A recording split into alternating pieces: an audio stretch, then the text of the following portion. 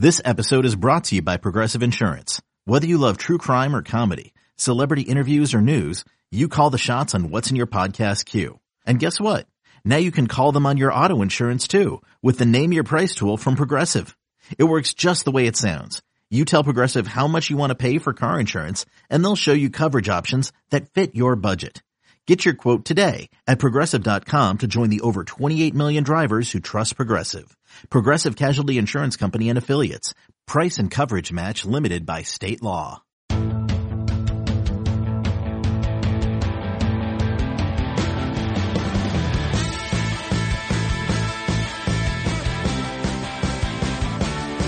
Welcome to the Pick Six Podcast, everybody. I am in for Will Brinson. I'm Ryan Wilson, and today we are talking Steelers, baby. And one of my favorite guys, not only in the universe of Steelers, but overall, Jim Wexell, Steel City Insider.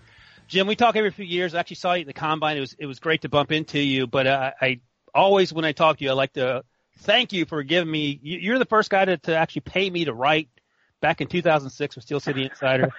I haven't forgotten that, and I appreciate you from way back in the day until right now, where you decided to join us and you agreed to join us and talk a little Steelers. How you doing? I'm good. I like hearing that. I like when young writers. I like developing young. Not that I developed you at all, but you know what I mean. The word. I like hiring and encouraging them and giving them a platform and then letting them go, and then they become world famous. Yeah, I don't know. Have me on their podcast. Yeah, when you follow world famous and I'm on their podcast, I don't know if the world famous thing worked out, but I appreciate the opportunity. It was a great break at the time. I enjoyed doing it, and I always love talking to you. And you've been covering the Steelers how long now? Since '95. Wow. I was talking to Brian McFadden the other night, and he said, I'm the good luck charm. I was the rabbit's foot because he came in 2005. And I told him, I've been a rabbit's foot longer than you, mister. I came in 1995. They went to the Super Bowl, and I thought it was me. Yeah, no, that's right. Yeah, that's amazing. Time is flying. All right, so let's get to it. The 2019 Steelers, you could argue by all accounts that was Mike Tomlin's best job as a coach in Pittsburgh.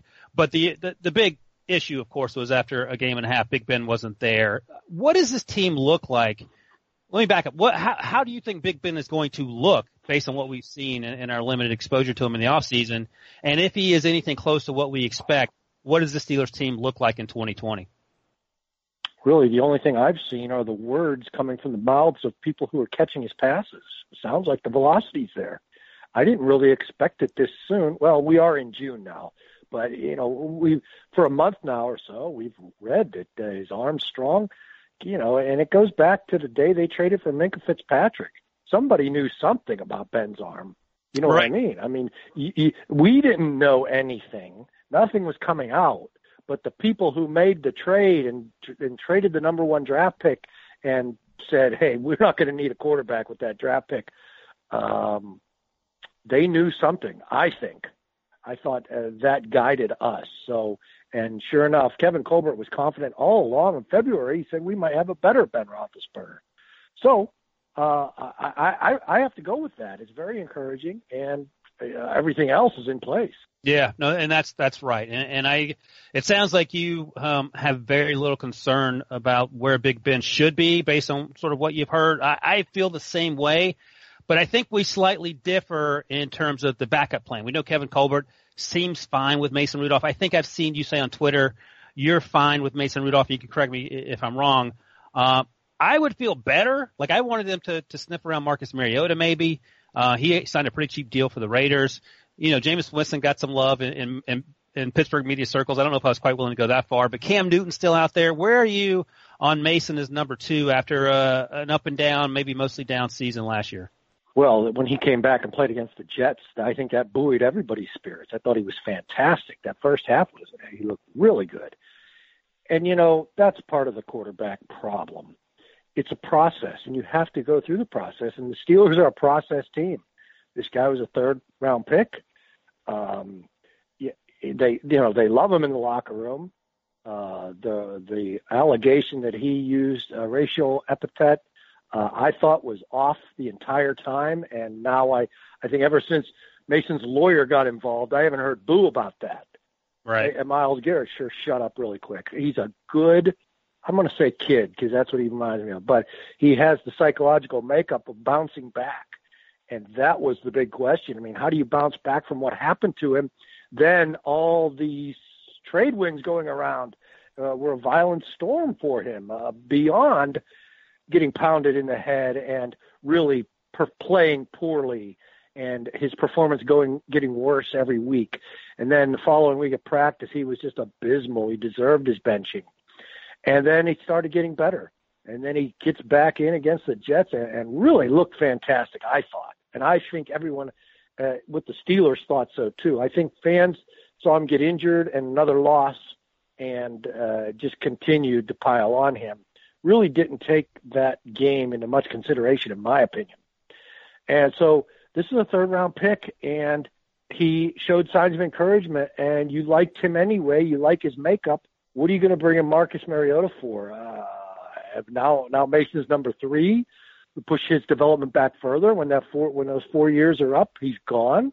I don't know. But again, that's part of the process. That's why it's so difficult. That's why the 80s were so long, because they went through the process, and boy, at the end of that process, the guy didn't work out. So right. I don't know. I don't know what Cam Newton's problem is. I love him as an athlete and as a player. Something must be wrong, and I haven't investigated at all. I have no idea whether it's money, whether it's attitude, or what could be the problem with him, because he looks fantastic as an athlete and a player. And Mariota, I'd stick with Mason Rudolph. I think Colin Kaepernick's a legitimate consideration, being that the Steelers have a history of progressiveness. I was going to ask that. I was just on the radio and asked me that about Colin Kaepernick. I don't think Mike Tomlin's made a statement yet, but my response to that was Mike Tomlin could be doing a million other things. I don't know if he necessarily needs to say anything, but it wouldn't surprise me if the Rooneys came out and said something. And to your point, Jim, maybe thought about Colin? I don't think they say anything because I don't think they're going to do it. I'm just saying they've always been a progressive organization.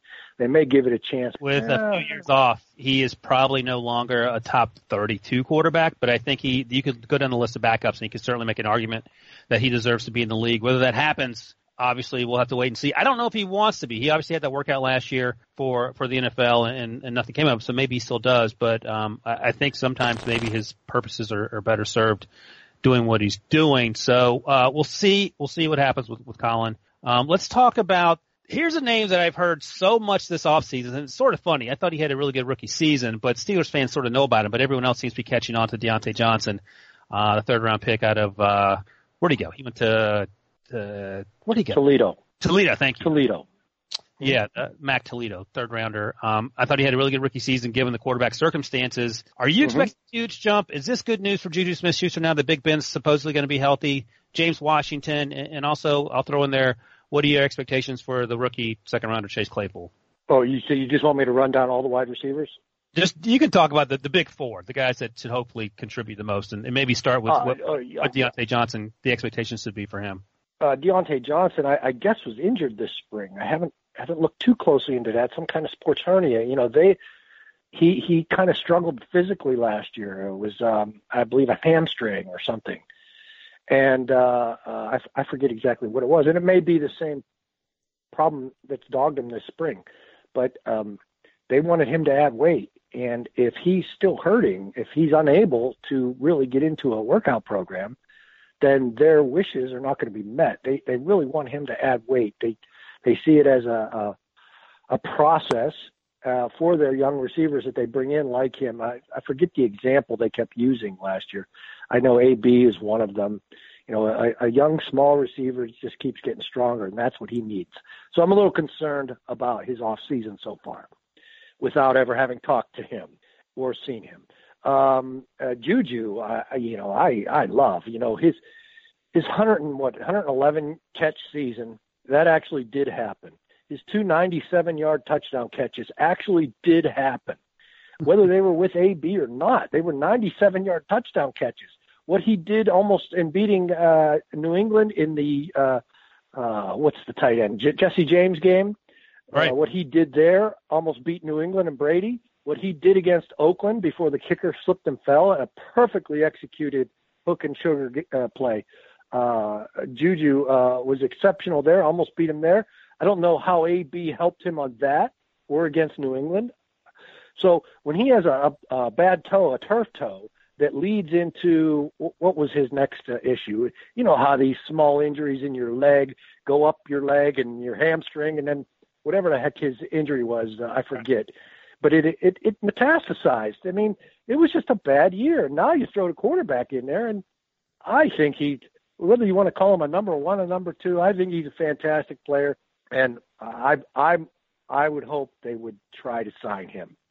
And I think he's a fine number one, however you define a number one, because he's the group leader. So right. That makes him a number one. James Washington, you love the work ethic. You love the strides he made last year. Can't wait to see the strides continue, because when that guy goes up. He got better without a quarterback last year. That didn't happen for a lot of the players. Right. And when he goes up in practice, I mean, he has big, strong hands, and he rips balls down. He has a great vertical jump. I don't know that we've seen all what we've been seeing in practice. And the number 4 is Claypool. I just wanted your thoughts on taking him in the second round, because we know the Steelers historically do great with getting wide receivers. I know some fans probably wanted Denzel Mims there. He lasted a little longer. I just want to know what you thought about Chase and his sort of where he fits. I like everything I've seen. You know, I've been writing a book, so I didn't do the draft film evaluations that I normally do. But when they picked him, I looked at him, saw the size, saw the speed, saw the vertical, started watching some games, and I watched the Chris Sims podcast. I don't know if you've seen it, but every Steeler fan should see the Chris Sims podcast on Chase Claypool. He loves him. Chris Sims is Phil Sims' son, who played in the NFL as a backup for like 8 years. So he knows what he's talking about. Just loves everything about him. And the first thing they love about him is his skills as a gunner. So I can't wait to see a big 6'4" gunner, he'll have to be his first job, because that's how he'll work his way up. Right. He loves to go down and hit. I mean, I'm sure you remember Hines Ward from his gunner days. So that's exciting just from that start. And you would think that with Ben Roethlisberger's love of big, tall receivers, deep and tall receivers, that they're going to hit it off great. And this is a great present for, if it's not Ben's last year, for his last couple of years. Right. No, I agree. And I'm excited to see how that sort of fits in. And the good news is for Chase Claypool, he does not have to come in immediately and help out as a wide receiver because of the guys we just talked about. So more important to this offense, James Conner and his health, which is obviously a big deal last year. He struggled, or was it the acquisition of Eric Ebron and what he and Vance McDonald now bring to the tight end position? I have no cares about Eric Ebron. I am not impressed with him at all. So I don't know. Does this guy block? Does he want to play? Did he quit on his last team? I mean, is he a Lions developed guy? He's got to show me something. I'm not all excited about that. I think that will keep one of the 4 receivers off the field. I like Vance McDonald. He seems determined to improve on his play from last year and his mental attitude from last year. He'll have his quarterback back. He can stop pouting in game, and he's a rugged guy. And if he hears this, he'll show me some of that rugged guy. So, right. I still believe in him more than Eric Ebron. And if Ebron's going to be a red zone guy, great. Okay, another tall guy. And so you got Claypool and you got Ebron for the red zone, great. But it's not like I'm all excited about Eric Ebron. It sounded like he was Ladarius Green when he was talking about how bad his ankle was. Right. And not healed yet. I'm like, what the heck are they doing now? So if I have a low opinion now, I'll only be surprised. So that'll be a better outlook. And people can come back at me and say, you're an Eric Ebron hater. And the Eric Ebron nation can come after me, and that's fine. But it doesn't excite me. How important is James Conner's health to this offense? Well, we've seen it. We've seen how important his health is when he's out. It's a question mark, and rightfully they're not looking to extend him going into this last season of his contract, because they can, if he surprises and performs well, and boy, is he hungry. You can just feel that talking to him. We talked to him on the phone. He's in the best shape of his life, and he's another year removed from cancer treatment and all that good stuff. So I'm going to have a high bar for him because I'm going to be in James Conner Nation. Part of that. Even though I called for a running back in the second round, I do think they needed a complement at least. And a fourth-round guy does not say, we're going to get rid of Connor. This is the guy in waiting. Fourth rounder is a fourth rounder. But, boy, he's interesting, McFarland. There's some real speed there. That looks like a perfect complement in that backfield. So you have to be excited about that. And the other guys are going to get better. They all are going to get better than they were last year. And Kevin Colbert believes that. You know, he believes Benny Snell's going to be better. He believes Jalen Samuel's going to be better. Kareth White. Those guys all have a lot to prove, so they're going to all be working hard, and they'll all be better than they were last year. And I don't know if that's going to be enough, but it's going to be a better group. Yeah, no, I think that's exactly right. All right, let's take a quick break. We'll be right back and talk a little bit about the Steelers' defense. Robert Half research indicates 9 out of 10 hiring managers are having difficulty hiring. If you have open roles, chances are you're feeling this too. That's why you need Robert Half. Our specialized recruiting professionals engage with our proprietary AI to connect businesses of all sizes with highly skilled talent in finance and accounting, technology, marketing and creative, legal, and administrative and customer support. At Robert Half, we know talent. Visit roberthalf.com today. So let's talk about the secondary, and I think I am rarely right. So I love to put it in people's faces that I had no issue with the Minkah Fitzpatrick trade from day one, even if it meant the Steelers were giving up what might be the 10th overall pick. It ended up being the 18th pick, which made it look like highway robbery. He came in and did a lot to transform that defense. Let me ask you, because you wrote about Troy Polamalu on Tuesday for Steel City Insider. You're doing a Troy Polamalu book. They're different type players, but why don't you talk to me about what Minkah has brought to this Steelers defense on the back end, and then sort of juxtapose that with the Troy Polamalu years and how instrumental he was in making that defense what it was. I do believe Minkah's a free safety who can cover like a corner, cover slot. Troy was a strong safety who hit like a linebacker who could cover slot receivers. They are different in that Troy's more of a box explosive type player who the concern was his deep coverage skills, and then he showed that he could do it. And then the question became, do you want to waste him back here? Just overseeing matters. So do you want to waste Minkah back there overseeing matters? Well, I don't know that you want Terrell Edmonds overseeing matters because he's not much of a pass coverage guy. Right. He needs to take that step in the third year. He needs to show that he can answer that question the way Polamalu did. He's a great athlete, but boy, he does. I don't see that 44-inch vertical when he's downfield trying to bat a ball away. He has the high point of ability of a Plex Burris, if I recall.